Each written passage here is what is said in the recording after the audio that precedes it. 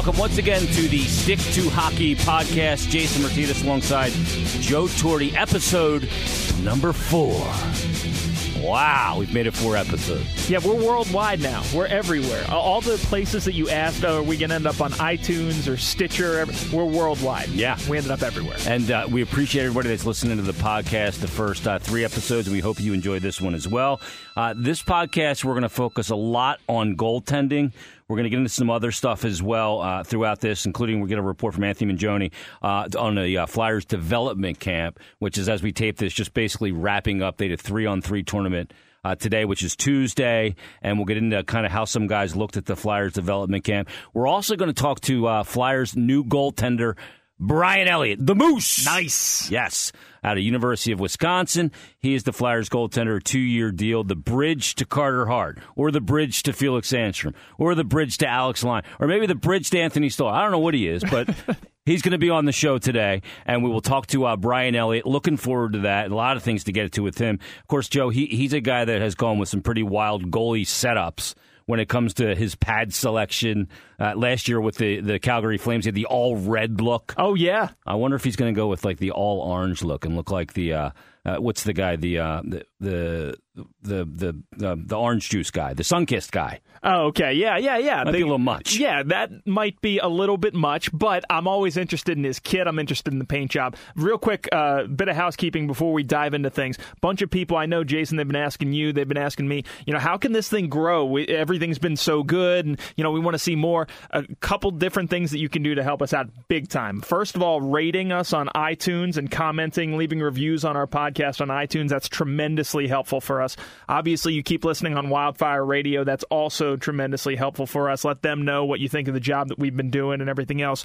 Also, if you're interested in teaming up with us, obviously, any kind of work that you could do with us would help out tremendously with both the production of this podcast, with the kind of things that we can do going on locations, maybe even increasing the frequency of this podcast. If you're interested in any of that stuff and you've got a company or a company that'd be a great partner for us, reach out to us at sticktohockeybiz, B-I-Z, @gmail.com. Yeah, that's the email address to get us. You can get us on Twitter as well, at sticktohockeypod on Twitter, or at Jason Mert, or at Joe Torre on Twitter as well. We're going to go through some questions today. We're also going to go through we're going to rank our top 5 goalies going into this season. You and I both believe goalie is the most important position of all sports.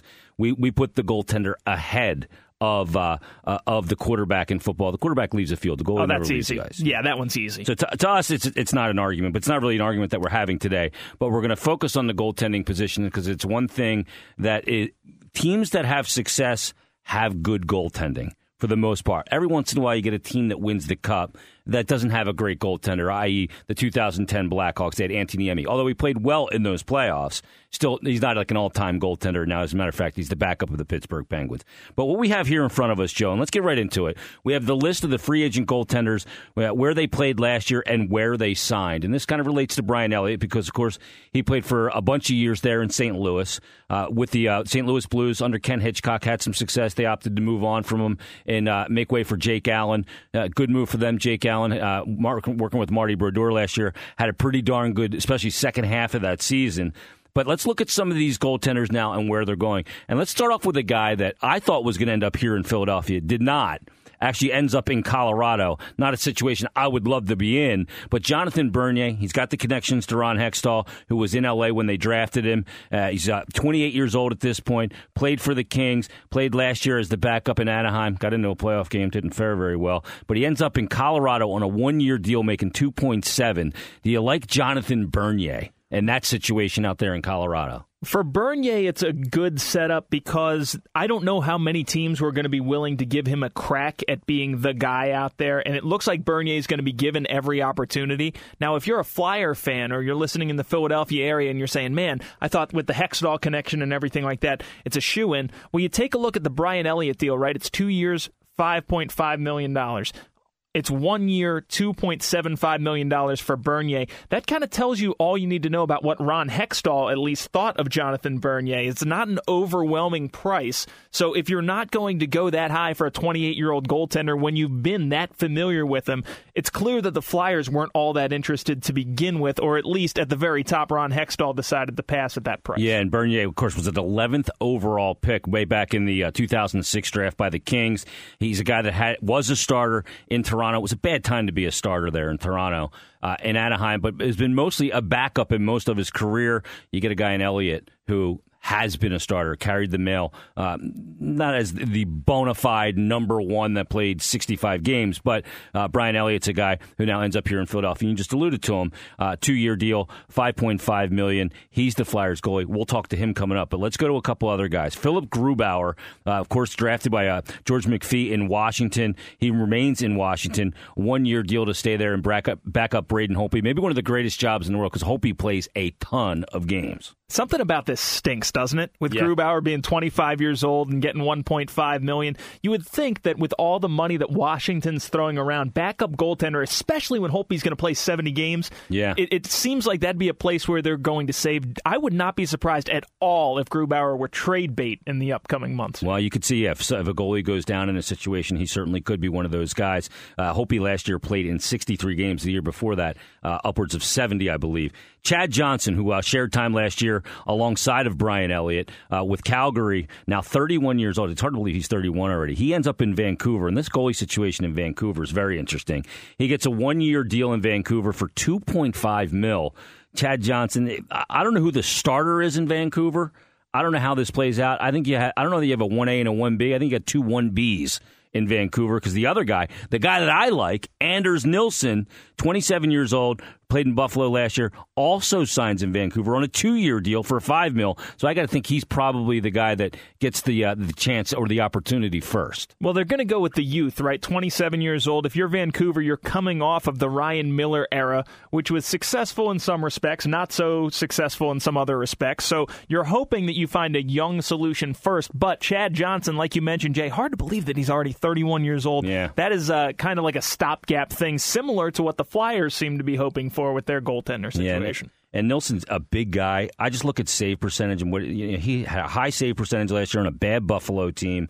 I believe this guy's at 27 years old. If he's going to make a run at being a legit number one goalie, now's the time to do it. We'll see if he can get it done in Vancouver. Again, not a great situation. When you look at these teams, these aren't great situations. Teams that are looking for goalies aren't in great situations. Flyers included on this list because if you don't have one, you're looking for one, and you don't just find them on trees. And if you have a really good goalie, you're probably not going to trade him.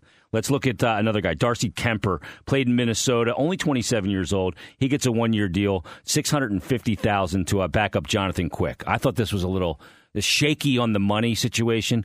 I think they should have probably gone for something a little, considering last year Quick missed so much playing time. To come in with Darcy Kemper as your backup plan seems a little short-sighted to me. A little surprising to see them in the bargain bin, right? Yeah. Looking for backup goaltenders. That's what I thought as well. Not to say anything negative about Kemper, because you know what he is at that price point. But when you look at, one of the winners on this list is further down. Jay, you'll notice the last name on the free agent list. That's a win at that price point, and you probably could have had this guy. We'll get to him in just a second. Yeah, but Darcy Kemper, a little surprised by that, and we'll see if that comes back to bite the Kings in the rear end. The next guy, a very familiar guy, played for the Flyers the last couple of years. Steve Mason, of course, he ends up in Winnipeg, a spot a lot of people, for pardon the pun, pegged him to go for $8.2 for 2 years. This is another prove-it deal for Steve Mason. Cap hit is pretty much the same as it was for the Flyers at 4.1 per, but he gets a 2-year deal, and he'll get a chance to carry the mail out there in Winnipeg, where they've been a mess, from Hellebuck to Pavlik to Hutchinson. They don't know what they want to do between the pipes. Maybe Mason goes out there and stabilizes that, but he's clearly a guy that doesn't like to share the crease. He likes to be the man. Remember when that team was close to? There was a time when we thought Winnipeg was just a year or two away or a piece or two away. Now you're looking at Steve Mason going into a setup where instead of being defensively focused like they were for years, they're pouring the money into the offensive side. Mason's going to be seeing a lot of rubber in Winnipeg. Yeah, Connor Hellebuck last year for Winnipeg, 56 games, 26-19-4 with the .289 goals against average and a .907 save percentage. That save percentage needs to come up. We'll see if he can do that and put the pressure on Steve Mason. Ryan Miller was an all-world goaltender at one point. Those days are long gone, Joe. He's 36 years old now. He's played in Vancouver the last couple of years. He's going to be a backup, and he's going to do it to John Gibson in Anaheim. He gets a 2-year deal for $4 million, getting paid a little bit still on his name, but certainly a good backup for a guy like Gibson, because Gibson does get hurt. He does go through the injury bug, and certainly a guy like Ryan Miller can come in and spell him pretty well. Well, he can, but the other trouble is that Ryan Miller also suffers from the injury bug from time to time. So you're all of a sudden up the creek without a paddle if Ryan Miller also gets hurt. Obviously, injuries can happen to every goalie, but Ryan Miller is one of the ones, especially at age 36, for a backup, you need him to be available. That's the most important ability, and you're not sure that he's going to be able to deliver that. This signing was a head-scratcher to me. Yeah, no doubt about it. Look, Miller was a guy that was rumored that could possibly be ticketed to the Flyers. I never believed it, never believed in it. Not signing a 36-year-old goalie. Antti Niemi, another guy on the move from Dallas. They had that albatross. Just a mess down there between Niemi and Kari Lehtinen. Niemi ends up now in Pittsburgh on a 1-year deal. $700,000. He got bought out, so the money he's getting paid from the Dallas Stars still, but he goes to Pittsburgh. He's going to be the backup to Matt Murray. Do you like this combination? I love this combination. You do. This I is don't. A killer signing because, well, like you said, with the buyout, the money wasn't so much of a factor for the Penguins. The thing that I admire about Pittsburgh is how creative they are. The fact that they always have to find these interesting solutions because they're always trading their first-round picks and things like that, and yet they still field a competitive team. Niemi, he had a bomb of a season last year that was totally inconsistent with the rest of his career numbers. So it's a low-risk, high-reward signing, especially with a guy like Murray, who you would think that they're trying to reduce his workload a little bit considering his injury in the playoffs. Not only that, but considering the amount of games that the Pittsburgh Penguins tend to play when you include the postseason. And the last guy on the list is Andre Pavlik, who, of course, was in Winnipeg. He was kind of the odd man out last year. He ends up with the Rangers. They lose Antti Raanta, who moves on. But all of a sudden now you get Pavlik in there, 29 years old. This is a great signing. Killer 1.3, 1-year deal. You're going to have to. Henrik Lundqvist shouldn't play more than 50 to 55 games at his age, right? You want to save him for the playoffs. If that team's going to succeed in the postseason, they need the king to be the king when the spotlight's on in the playoffs. You get Pavlik in there. I think this is one of the greatest situations for him and for the Rangers. If you're going to have a part-time goalie, Jay, I don't necessarily want the guy who's just steady, because we've seen Andre Pavlik have some blow-ups, but much like one of my favorite goalies of all time, Jaro Halak, you just totally lock in at some and do things that are spectacular. Pavlik's been like that. 2010 when Halak was just unreal against Washington. That's where I fell in love with him. Yeah, he was unbelievable. So Pavlik has had those games where it's like 55 saves, 60 saves. It's like, how is this guy doing it? That's what you need from your backup goaltender, especially the way that the Rangers play, where you're not forcing a ton of offense, you're not driving possession. It's a killer signing for the Rangers. Yeah, and that's one of the better goalie situations in the league. Hey, coming up in just a little bit, we're going to give our top 5 goaltenders in the NHL right now as we get set to head into the 2017-18 season. But we mentioned him a couple minutes ago. Brian Elliott, of course, signed with the Philadelphia Flyers, a 2-year deal worth $5.5 million. Elliott, 32 years of age. He did have a .940 save percentage his first year in St. Louis. This guy's put up some pretty good numbers. Didn't have a great year last year in Calgary, but he joins us right now. Brian Elliott. Brian, how are you today? I'm doing good. Excited to be part of the new organization here. It's another chapter in your career. You've had an interesting kind of journey. Drafted in the 9th round. They don't even have 9 rounds in the draft anymore. You played at the University of Wisconsin. How has your journey been as an NHL goaltender so far? You seem to have had to kind of work for everything that you've gotten. Yeah, nothing's come easy, that's for sure. But being drafted in a round that doesn't exist anymore, I kind of take pride in that. Knowing that it's a long shot to begin with, and I just worked hard. I had 4 years at university to really, get stronger, get bigger, get faster, and really hone my game a little bit. And when I stepped out of there, one of my first pro games was in the NHL, and I think that was a huge part of my development. And then, through Ottawa, having good early success, making the playoffs, and then having like a down year, getting traded to Colorado, and having to sign a 2-way with St. Louis the year after. But coming back and making the All-Star game that year, it was a big thing for me to kind of resurrect my career. And now 5 years in St. Louis, 1 year in Calgary, and now I'm in Philly. So, it's been a journey, but, we're the type of people, me and my family, that we like to travel around, see new cities, taste the food, experience the culture, and, we love Philly. Every time I go there, I try to see as many sights as I can and take in, the downtown and what it has to offer. So we're really excited to get there. Well, you're certainly going to get a little bit better weather at least. Not that the winters here aren't harsh, but in Calgary, they're really harsh. You mentioned that, your first year in St. Louis, that's 2011-12, you end up with a .940 save percentage. That's pretty darn gaudy at 156 goals against average. Playing in that system, was Ken Hitchcock the coach at that time? Yeah, he came in after the first 7 games. It was Davis Payne before, and then Hitchcock came in. So we changed quick and went on a pretty good run. Yeah, and playing on a Ken Hitchcock team, as you know, you're playing for so many years, the defense is such a highly something that he takes very seriously. So you end up in Calgary, adjusting to a new team. How was that for you? Because a lot of people look at the goaltender position and they say, well, he's just there to stop pucks. But you guys, a goaltender's got to learn the way his defensemen work around him, how the system works, and how it can benefit him to play the game effectively and track pucks the best way possible. How was that adjustment going to Calgary last year at the beginning of the season? Yeah, it was a challenge. I think, you're with guys for 5 straight years, and you know how guys are going to play in different situations and, what they're going to give you, what they're going to take away. And, as a goalie, you're a product of your system. You have to work with it, and you can't just play your own game. You gotta know the style, know what's open, know your weak points out there, and you got to take them away. So, we had to kind of work on that communication a little bit, and we also had a kid 5 days before the season, so that was a big change for us too. So, trying to manage being a new dad and the stresses of playing in a Canadian city and not having the best start, definitely it was tough, but once we figured it out, we went on a pretty good run and ended up making the playoffs at the end of the year there. Yeah, and you certainly had the 10-game win streak for you guys late in the season, peaking at the right time, although it didn't all end great for you last year. You end up in 49 games. This is kind of, as Ron Hextall has alluded to, kind of a 1A, 1B situation between you and Michael Neuvirth. For you, in your own mind's eye, what's the optimal amount of games you like to play? That's, I guess, the golden question. I don't really know. You want to play as many as you can.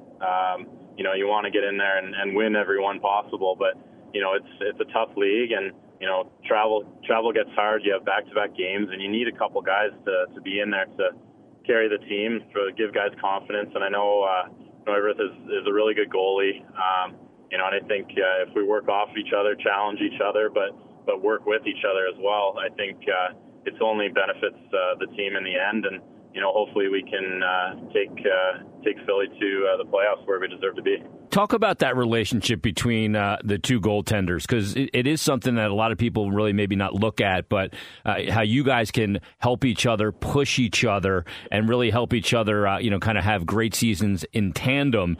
If you guys are on the same page and expectations are clear from either coaching or management, that can really be something beneficial to two goaltenders and really help a team out. Yeah, I think, it all goes back to how you practice, and ever since you're little, you see the other kid at the other end of the ice, and if he's stopping shots, you want to stop more than he does. And I think that just creates good practice habits, and, no goalie makes it to the NHL without wanting to be the guy and be the rock and play, as many games as they can. But, you definitely have to challenge each other and challenge yourself. And, I've always tried to thrive off those situations, and, I don't think this will be any different. We're talking with Brian Elliott. And Brian, you're going to be coming into a situation here with the Flyers, as you alluded to. They didn't make the playoffs last year, 88 points, 7 points back of a playoff berth. Although they were in the mix, a team with a 10-game win streak as well, similar like you had in Calgary. You're going to have some young defensemen in front of you. There's going to be some guys coming into the NHL and getting their, maybe not first taste, but their first full-time taste here. Maybe guys like Sam Morin or Robert Hagg or whoever that might be, maybe Travis Sanheim. You also have Shane Gostisbehere and Ivan Provorov. So when you have some young defense, communication is going to be a big key. Are you a guy that tends to talk a lot when you play? Yeah, I try to be a voice back there, try to direct a little more than, maybe earlier on in my career, just because I think I'm more, just comfortable in my own shoes, knowing what I want them to do out there. So I try to do it as much as possible. But I've played with a couple of young D-men in St. Louis that made huge strides in just, even a half a season. So it'll be fun to play with some of the younger guys and see, how far they can take their game in a quick time. I mean, it's going to be, challenging for them, but we do got some, older guys on the back end to help, pave that way a little bit. As a guy that's played in this league for a while, you were in the Western Conference for the most part since leaving Ottawa, so you didn't get to face the Flyers or see the Flyers a tremendous amount, although you would see them on occasion. And obviously, being in the league, of some of the star players on this team, from Jake Voracek and Claude Giroux. What was your perception before signing here of this team and kind of where they are in their progression right now? They're always a dangerous team, especially with those guys. I think, the power play was so good that you didn't want to take any penalties. They're dangerous from kind of all the corners of the ice. And when you got a guy like, Simmons in front kind of just battling and putting pucks away just at will, you never wanted to get in trouble against those guys. So, I think they're an aggressive team on the front end and the back end. And, I think when those aggressive, genes kick in and everybody's flowing together, I think that's where they get success, and hopefully I can help out in that area too to, make a save here and there, and then we can go on the offense.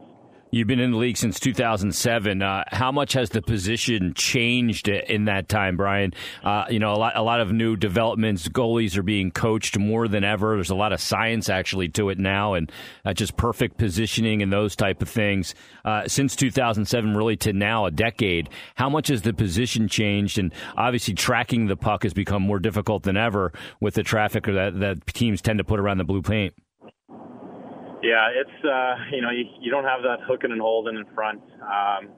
You got guys that you really can't, they can't hold the guys and interfere with them. So, D-men are starting to play different, fronting a lot of pucks. Every team plays a little differently, but for us, we try to, stay a step ahead of the curve. And, how we play on our posts is completely different than when I came in the league. So making those changes kind of during your career, it's fun. You look at things in like you said, a scientific way and try to break down, okay, how much net am I covering here? Is it better this way? Can I load and push this further away? I mean, we could go on and on, but I'm pretty sure your listeners don't want to hear, a math lesson right now on angles. But no, but you're right. You're playing percentages there. You'll leave a little bit of the porch open because that's a tough spot to hit if you're in a reverse VH situation if the puck's along the goal line. Yeah. It's little things like that where you have to know, we call it box control, where your box is, where you're covering the net. And you have to know those things so you're comfortable where you're standing. And if you're guessing where the net is, then, odds are they're going to score on you. So it's the little things. It's repetition to know where those angles are, where you are on your feet, and what your D-men are going to do in front of you. That just adds to it. And, all those numbers change, and you got to kind of do those calculations on the fly. And, I'm not that smart of a guy. I just try to do the repetition so that the body just does it. My mind doesn't have to think. Yeah, you get that muscle memory to make sure that foot's just inside the pipe for the perfect push, right? You want that muscle memory there.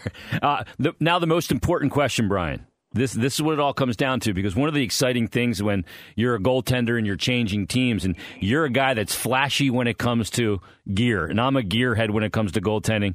I'm into mass. I'm into pad setups and everything. You've been a guy that has pretty bold with your setups. Are you leaning a certain way yet? Are you going to go heavy orange? I think it'll be a surprise for everybody. I'm not going to go full orange, that's for sure. But you don't want to look like the sun-kissed guy, right?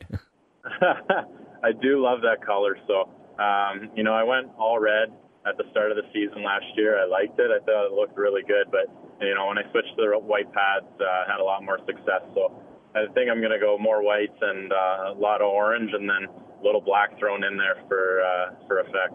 What do you do? What do you do mask-wise? You doing anything thematic that you got in mind for that? Because the bucket's the ultimate work of art for a goaltender. Yeah, I really enjoy that part of it. I'm working with Dave Art out of Sweden, and he's got a lot of good ideas, but I think I'm going to throw it a little retro back to the old days a little bit, and then add some of my personal flair to it too. So we'll see. I haven't seen the sketches yet. I'm not the artist. I just kind of come up with a little bit of idea, and then they put it to the mask. When you have a general manager, final question for you, and we're talking with Brian Elliott, when you have a general manager who played the game, and you know how Ron Hextall played the game, he played it with a bit of an edge. And talking to him, you would never kind of know that now. He's a pretty docile guy. But when you have conversations with him and knowing the way he played the game and the success he had in the league, that's got to be pretty exciting for a goalie, a guy who really kind of understands the mentality of that position. Yeah, I kind of came to know him right when I was becoming a goalie. I was a player until I was about 11, and then when I became a goalie, I was really watching Felix Potvin and like that 96, 97 year, I think they fought. And, that was a huge thing for me. I was like, okay, well, you can be a goalie, but you can still mix it up a bit. So I made my decision to change full time. So having a guy like that on your back end and in the brass a little bit, I think it helps, especially as a goalie, to explain, okay, it's not always the goalie's fault all the time, Yeah, no doubt. Well, he certainly understands that. Brian, nothing but the best of luck for you here coming up this season. It'll be here before you know it, and you're the newest Philadelphia Flyer, and we appreciate you taking a few minutes for us here today. Yeah, thanks for having me on. I'm excited to get there and meet everybody. There he is, the new Flyers goaltender, Brian Elliott, joining us here on the Stick to Hockey podcast. Jason Martinez alongside Joe Torti, episode 4. Again, you can hit us on Twitter at Jason Mert, at Joe Torti, or you can hit the podcast page at Stick, the number 2 Hockey Pod on Twitter. And if you want to sponsor the program, you can also send us an email at stick, the number 2 Hockey, biz, B-I-Z, at gmail.com. Joe, the moment has come. We just talked to the future, the Flyers' number 1 goaltender heading into the season, presumably, depending on how things kind of shake out with him and Michael Neuvirth. But time now to dive into our top 5 list of goalies heading into the 2017-18 season. Yeah, he didn't make it. He didn't make it? No, he didn't make my list either. Oh, man. All right, well, let's start at number 5. We'll work our way down. Hold on, time out. What are the rules for this? How do we do this? What are the ranking criteria? Well, I'm looking at the best goaltenders in the league, and the way I consider that is I look at what they're able to do in regular season, how much they're able to play, how much they're able to carry their team, and then you got to look at the postseason as well, because that's really where a goaltender is measured. I always said Steve Mason was a really good goalie, but you had to do it when the playoffs were there. That's where a goalie becomes into that rarefied air. Yeah, when the lights are hot. Yeah, I mean, he played well a couple of years ago in that series in 2012, or I think it was 2012 or 13 against the Rangers that they lost in 7 games. They lost in Game 7, 1-0. But overall, in the last couple of years, not very good in the postseason. So, but if you want to do it, you got to do it in the playoffs. So that's how I ranked them. So let's start at number 5. Your number 5 goaltender is? Braden Holtby of the Washington Capitals. Okay. And it's because I tend to give guys breaks when they have a blow-up in the playoffs. It happens to some people. You get all of the benefit of the doubt gone, though, when it starts to become a pattern of behavior. Yeah. So for me, the Capitals have just struggled too much in the second round of the playoffs, and Holtby's been the guy for quite some time. So while I applaud his regular season success, I think he's better than people give him credit for at handling the puck, but the postseason success is what knocked him down a couple pegs for me. Yeah, I have him on my list. He's number 3 on my list. Okay.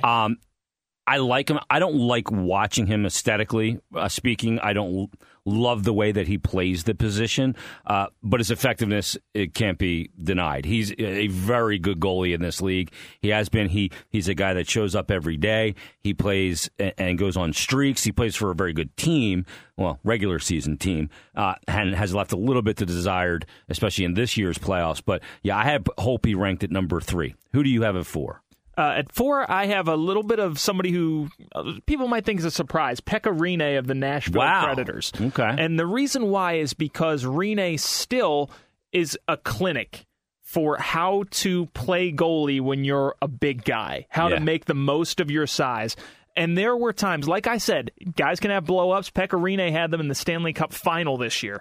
But There are also times, like during the entire Blackhawks series, when he's absolutely unscoreable. Yeah. Like, there's no way you can do it. He was a wall. Yeah. So when you watch him, I think that he's actually, in the inverse of Holtby, a worse puck handler than a lot of people think he is. He's a very willing puck handler. He'll come out and get it. But I didn't see that enough to knock him off the list completely. And Pekka Rinne is one of the most physically intimidating goalies for NHL players to play. Yeah, and one thing people don't realize about his game, he did not make my top 5 because I thought he was a little bit too inconsistent, not just the playoffs, but I mean in the regular season as well. And I think his better days are behind him.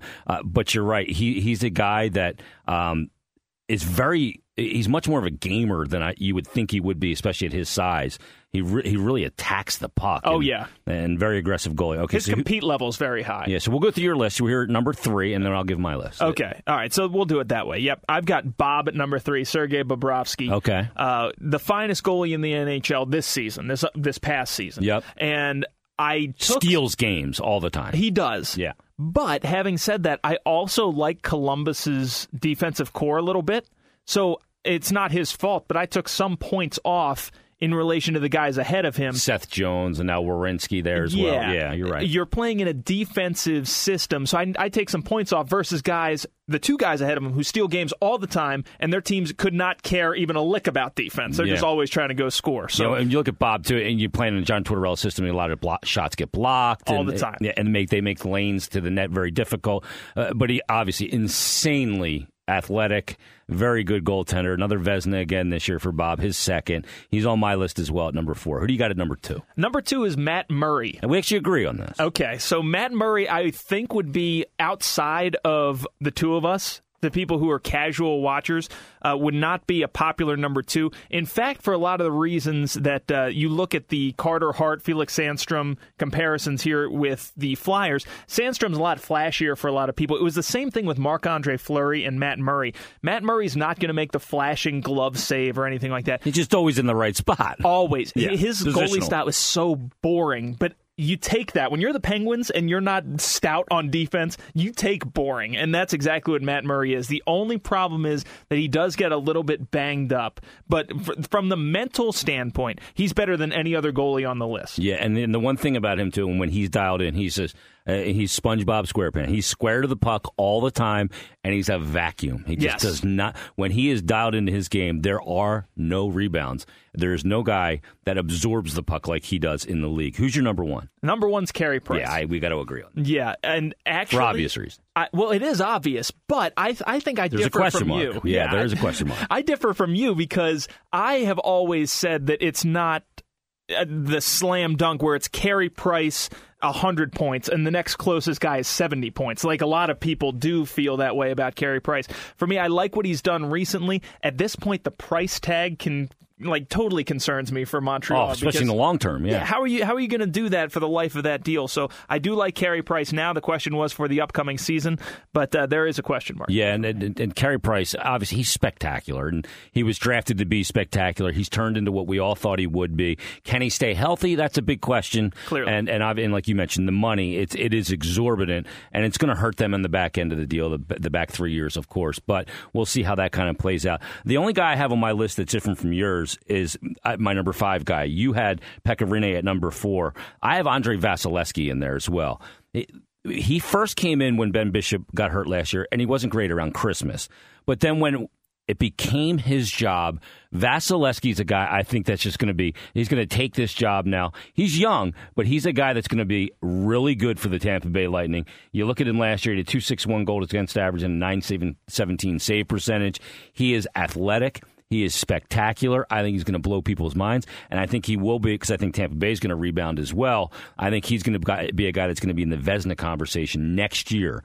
For sure. If you get a chance to pick him up in fantasy, I highly recommend it. Well, they didn't have to trade Ben Bishop. They could have picked Ben Bishop and moved on from Vasilevsky. Although the money even down there was a tough situation for them. So, but if they liked Bishop that much more, they could have made it work. Yep, but they picked Vasilevsky. So that lets you know what they think about him. And I think you're right. I think that he's going to be at least in the conversation for the Vezina. Yep. And so my 5 guys are, I have Vasilevsky at 5, I had Bob at 4, I had Holtby at 3, Matt Murray at 2, and then Carey Price at number 1.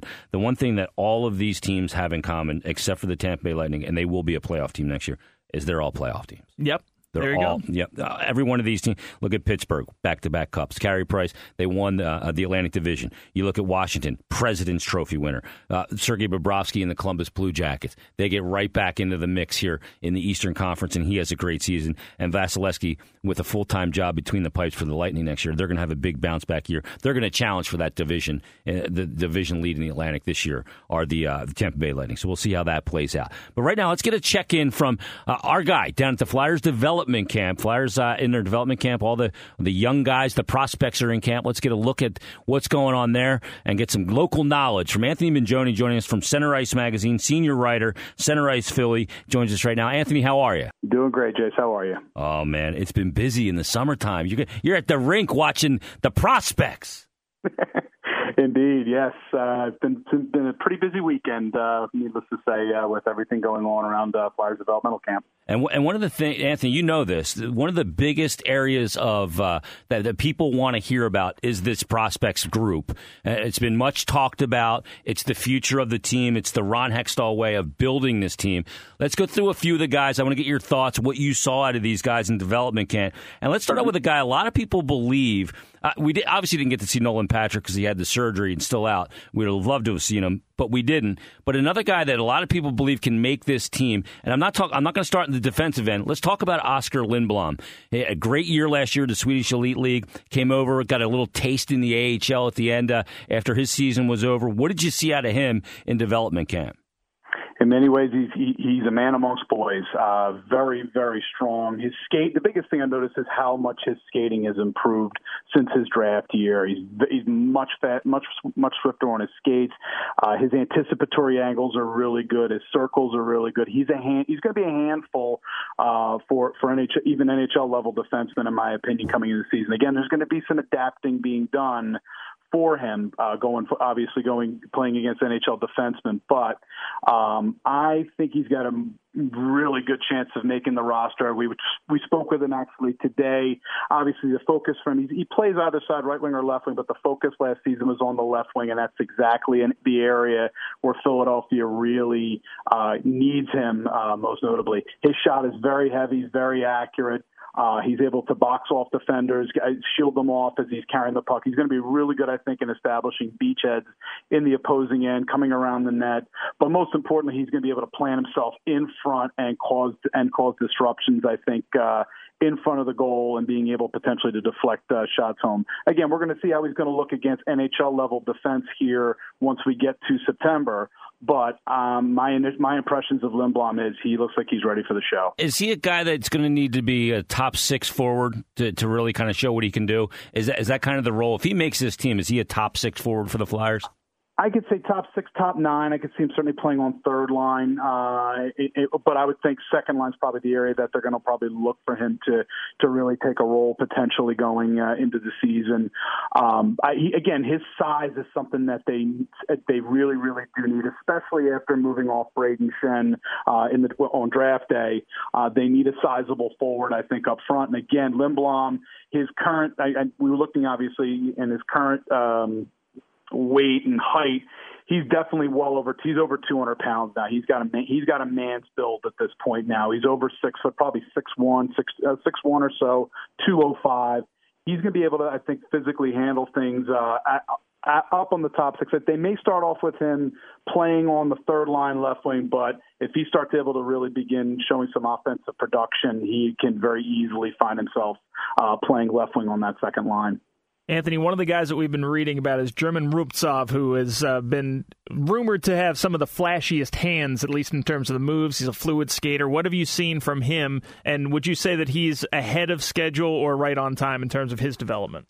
I would say more right on time. He's really strong. One of the things I noticed about him, he's got his wrist shot's pretty heavy. He was a little hesitant at certain times, and again, he is coming off his wrist surgery, at the end of last season. But he's got a pretty strong backhand. His shot's pretty accurate. The one thing I noticed about him, he is a bull up front. He really is in terms of, his physical capabilities. He was physically engaging along the boards every time a guy had a puck at his feet. or a defenseman at puck at their feet, he would go right at them and try to strip the puck right off them and get physical as well. I do think it's going to be interesting to see what the decision is going to be on Rubtsov. Again, he's one of those players right now we have to look at. He's a listed center. He's good on draws, but he did play left wing for Chicoutimi in the Quebec League when he came over from the KHL last year and looked very good. But he played left wing primarily because Chicoutimi had him playing with their best players, and they already had a center, I think, in Nicholas Waugh up front, and they played all their best players on the top line. But he told us on day one on Friday that he was switching back and forth between center and left wing. So he's one of those guys I think that could potentially fit in either spot. I'd say probably another year or so away. I know, again, he's at 6 foot 187. I think that's an accurate size. I know there were some reports saying, he seems smaller than he is. He plays bigger than that, and he's got a good, strong frame. He's going to be a real pest to deal with for a lot of people. And again, adding to the fact that he's got, a pretty good shot as well, accurate, and his backhand is, I think, something that's underrated as well. Anthony, let's talk about the defense, because this is the area where the cupboard is rather stocked when it comes to Flyers prospects. And we obviously know Sam Morin and Robert Hagg not at camp, but those are two guys that look ticketed for the NHL. So let's look at a guy who was there. Let's look at Travis Sanheim. This player is very intriguing to a lot of people, and rightfully so. He could end up being the best of the bunch. What have you seen out of Sanheim? Where's his progression from last year at development camp to now after playing that year with the Phantoms in the AHL? The biggest thing I'm noticing about him is how efficient he is in his skating, in terms of he just covers a lot of range very quickly. The phrase I like to use is he skates like a gazelle at times, in terms of how he can just swoop in on defense, on opposing forwards in this case, and blanket them. He's physically engaging more. He's never going to be a big boomer, I don't think, but he's going to physically engage. The biggest thing you notice is, again, his passes are absolutely just on the money. He's become much more of a pinpoint passer. And again, he looks like in this camp, he looks like a man among boys, as a phrase used for some of the players that have been here for a little while now. But today he had a shot that was just earmarked from 10 feet out, that you just don't give him time, because if he gets to pick his spots, he's going to rip one right by guys. He's really, again, I'm thoroughly impressed with him. I would say he may or may not start the season. I think his intention is he's going to try to make the team out of camp. That's expected, and he said that as well. I do think it's probably more likely that he does need to put maybe a little bit more strength on his frame, although looking at him in the locker room today, to me, he looks like an NHL defenseman in terms of his size. He's muscular, but also rangy as well in terms of how his physical build is. So in my mind, while he may not start the season potentially with the Flyers, I think he will probably at some point this year have a cup of coffee with the team, or be with them even longer than that at a certain point. Anthony, who disappointed you during developmental camp?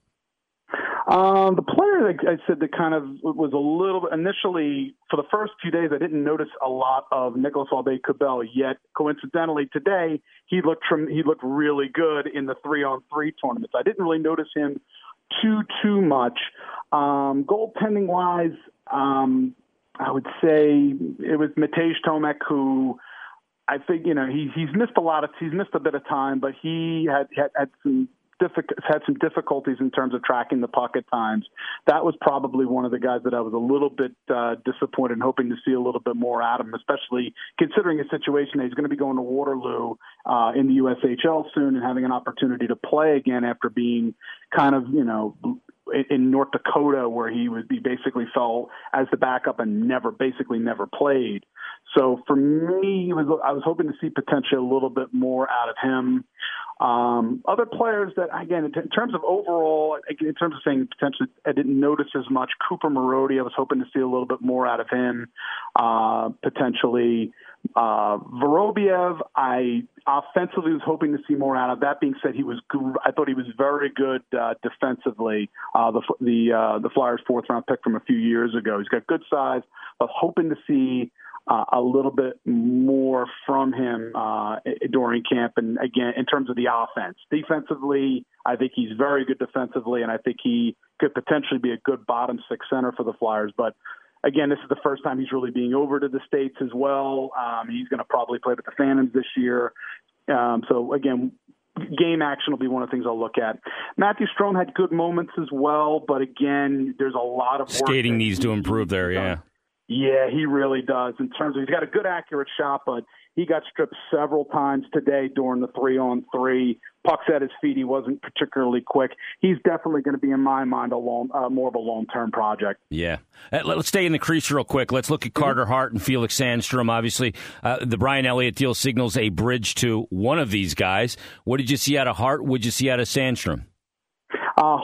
With Hart, it's tough sometimes to evaluate the goaltenders when you're playing a half ice the way they were in this tournament. And, Hart got kind of hit in one of the mid-game, in one of the early round robin games for like four straight goals in very rapid order.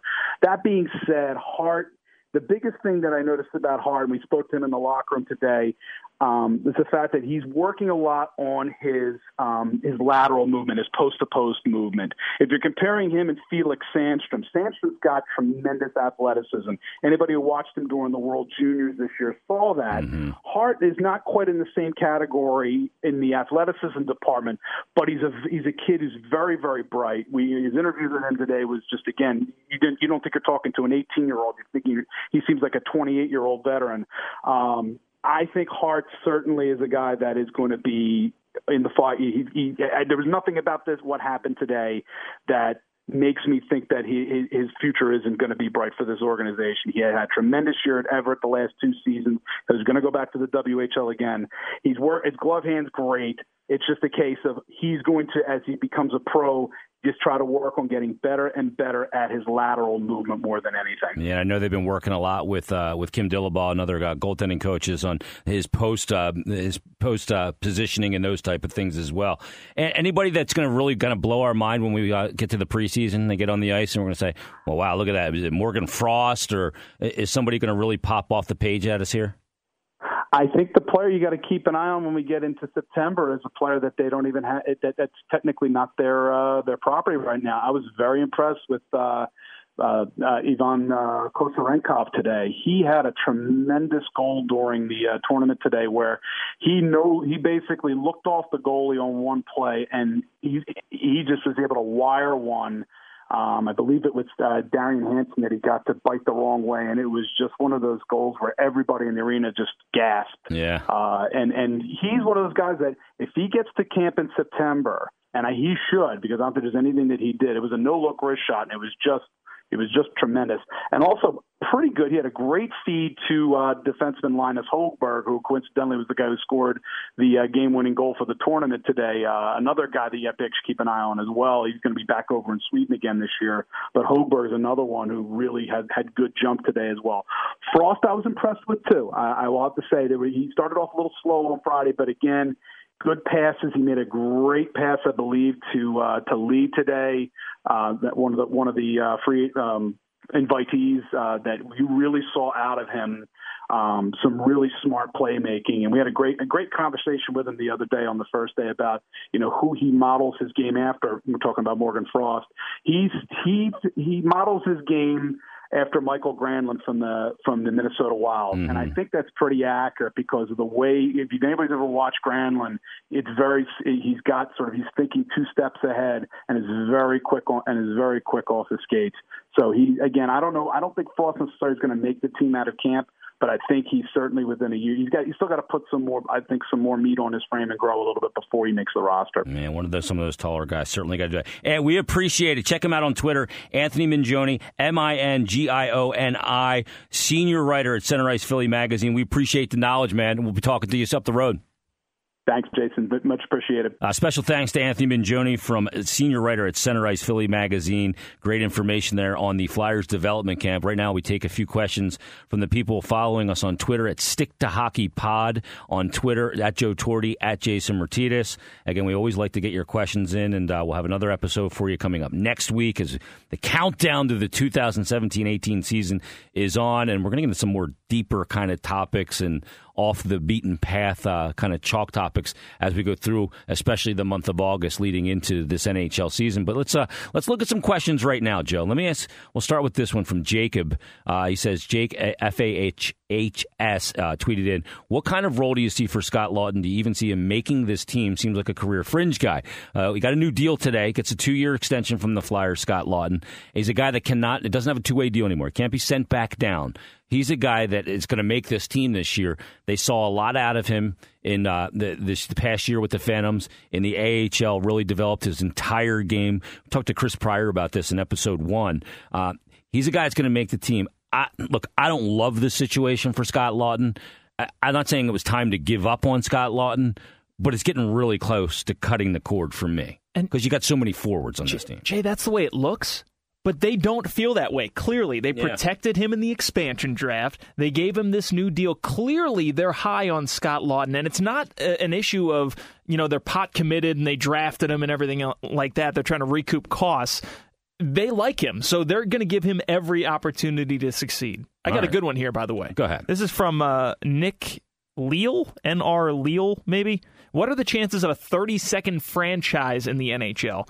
And who would it be? Seattle, Quebec? Who would get it? Well, I think both of those two are the obvious two. You look at Quebec. You almost think that they were promised one when Vegas came in. Yes, but with the Canadian dollar being where it is, it didn't happen. It was too much money as an expansion fee to come into the league. You got to think that the NHL is going to find its way back to Quebec at some point. They have a building there ready to go. I think it's going to end up there in Quebec. It's just a matter of when it's going to happen, when the NHL will decide to expand again. See, expansion in a pro sports league is like a house of cards. When you pull them out, you never know which one's going to be the one that knocks the entire house down. Right. You can go too far. I think it's more likely that they don't get an expansion team, but then maybe a team moves to Quebec or to Seattle. Seattle's another place I think that could use it. They'd have a good rivalry there with the California teams and also with Vancouver. So and would help out the travel situation out there. Those teams travel an insane amount. It will kind of the Quebec team. You need that almost. You need these teams. You got to balance out this league right now. You have 31 teams. You have an odd number of teams. So you have an odd number of teams. Each conference doesn't have an equal number of teams. Right, exactly. So it's a bizarre situation. So if you're asking, will they expand? The answer is book it. Oh, it's happening. Yep. No doubt about it. And it's a great way to raise the level of hockey-related revenue, which everybody wants to do. No doubt. So no doubt about it. All right, let's look at this question here. Last season, the team's hands were tied for salary. All right, let's go to this one. Steve Appelman tweets in, and again, he's tweeting into @StickToHockeyPod. In your mind, who is the future number one goalie of the Flyers franchise? Is it Hart, Sandstrom, or other? Obviously, they signed Brian Elliott to the 2-year deal. We know he's not the long-term play at 32 years old. So who is the guy? And then we talked to Anthony about what he saw, about Carter Hart, about Felix Sandstrom. In my opinion, I think the guy is Carter Hart. It's either he or Sandstrom right now. The lack of use of Anthony Stolarz is very telling to me. I just don't think that much of Alex Lyon either. But to me, it's either Carter Hart or Sandstrom. And I give the lean right now to Carter Hart, who I think with a little more work and a little bit more maturing of his body is really going to kind of separate himself from the other guys. But Sandstrom, and as Anthony referred to, his athletic ability kind of puts him in a category that you can't really quantify just yet. You don't know how he's going to be able to harness that. And at the goalie position, you need to have that athletic ability, but you also need to have it between the ears. And is he going to be able to use that athletic ability to stop pucks in the most effective way? So it's between those two guys, but I'll lean Carter Hart, and I say he's probably at least 2 years away, maybe 3 years away. Jay, speaking as the athletic goalie with better stats who got passed over for a guy who had worse stats and better fundamentals and better positioning, that's the way the teams think when they build teams. Yep. I can speak from personal experience. This is the way the teams think. So the Flyers, if they look at Carter Hart, they look at his mental game, they look at the reports from the developmental camp were that he was so adept at reading plays that he was all set and ready to make the save, like almost on top of the shooter in the slot before the pass had even gotten there and before it had been corralled. So can that hurt you in terms of over-anticipating? Yes, but that's what they like, the fact that he's so solid, even though Sandstrom's the athlete. I agree with you. It's probably going to be Carter Hart, or at least that's the way that the team's representing it now. Yeah, that's the way it seems for sure. You got another one? The other one that I had was from a Blues fan talking about whether... is this Brett? It is Brett. Yeah, Brett, he's the a frequent Blues tweeter. He wants to know how much Braden Shen is going to help out the St. Louis Blues power play. Oh, well, he's going to help it. There's no question about it. Look, here's the deal. Braden Shen, from what we saw here in Philadelphia, is a very good power play player. 17 goals last year on the power play, 25 on the season. The strength comes for him. The best part of his game is that trigger man on the power play. Drayden Schenn, what he gives you 5-on-5, he needs to be more physical more often. We all know that. He changes games when he hits people. Yeah. He does. When he plays that way, he's disruptive and he's at his best. Can he play that way all the time is the big question mark. We'll see how that translates for the Blues. But, yeah, he will absolutely help their power play. There's no question about it for me. So one more question. Let's go to one more here. I got a good one here. Do you? Okay, go ahead. Assuming Hag and Moran make the team, is Manning or Amac the odd D-man out for the Flyers? Well, no chance either of those guys is out, I don't think, unless they're buying out McDonald. Well, I don't know if he means buying out or trading. Or I think what he means is who's the guy going to be in the press box. And Manning will be the seventh D-man, in my opinion, and a guy who can come in when somebody gets hurt, and he'll be fine. They love Brandon Manning. Say what you want about his game. He's a punching bag. He'll go out there and get in a fight and get his rear end kicked in. They protected him, too, in the expansion draft. But the thing is Andrew McDonald is not that guy because he's the partner of Ivan Provorov. Right, and that pairing works. Yeah, and say what you want, and look, McDonald's got a lot of things to improve. His gaps are horrific last year. He's got a lot of things to improve, but he's going to be his pairing. So they're not going to split up that pairing. So the seventh D-man, to me, provided that Moran and Hag both come in and are performing well, is going to be Brandon Manning. But he'll come into the lineup if one of those two is not performing well. I don't think that they're going to put McDonald in the press box within the first 50 games of the year because they want to keep that top pairing together. And they're going to see a lot of minutes. They're going to see more minutes this year. And look at Provorov this year. You're going to see the offensive part of his game. It's going to be exciting to watch. 7 goals last year. He could double that this year. One more question from Twitter. This one's from @JoeTorty. Is the Tyler Johnson signing a good one for Tampa Bay? Well, what did he get? 7 years, $5 million? Yeah, $35 million. Yeah, a $5 million AAV. Simple math tells me that. Man, I don't know. I got to really look at this a little bit closer. You look on paper and you go, okay, the cap hit's not that bad. I just look at the situation and go, wouldn't you rather have had Drouin than Tyler Johnson? Right, picking one instead of the other is questionable, especially because Drouin doesn't have the injury concerns in the past that Tyler Johnson's had. Yeah, and Tyler Johnson's not exactly the biggest guy in the world, obviously, but that one remains to be seen, but it's a good question, no doubt about it. All right, that's going to put a wrap on episode 4 of the Stick to Hockey podcast. Thanks to everybody for listening. Again, you can hit us on Twitter at Stick to Hockey Pod on Twitter, @Joe Torty, @Jason Mert. Hit us up on Twitter. Hit us up often. Tell your friends. Tell your family. Keep it checking in on the podcast. Who are we going to have next week? We have no idea yet, but it's going to be great. We're going to book some big guests for you, and we're going to have a lot of fun talking about the greatest sport on earth. Anything else you want to say? No doubt about it, Jason. Just stick to hockey until then, man. I think I can do that.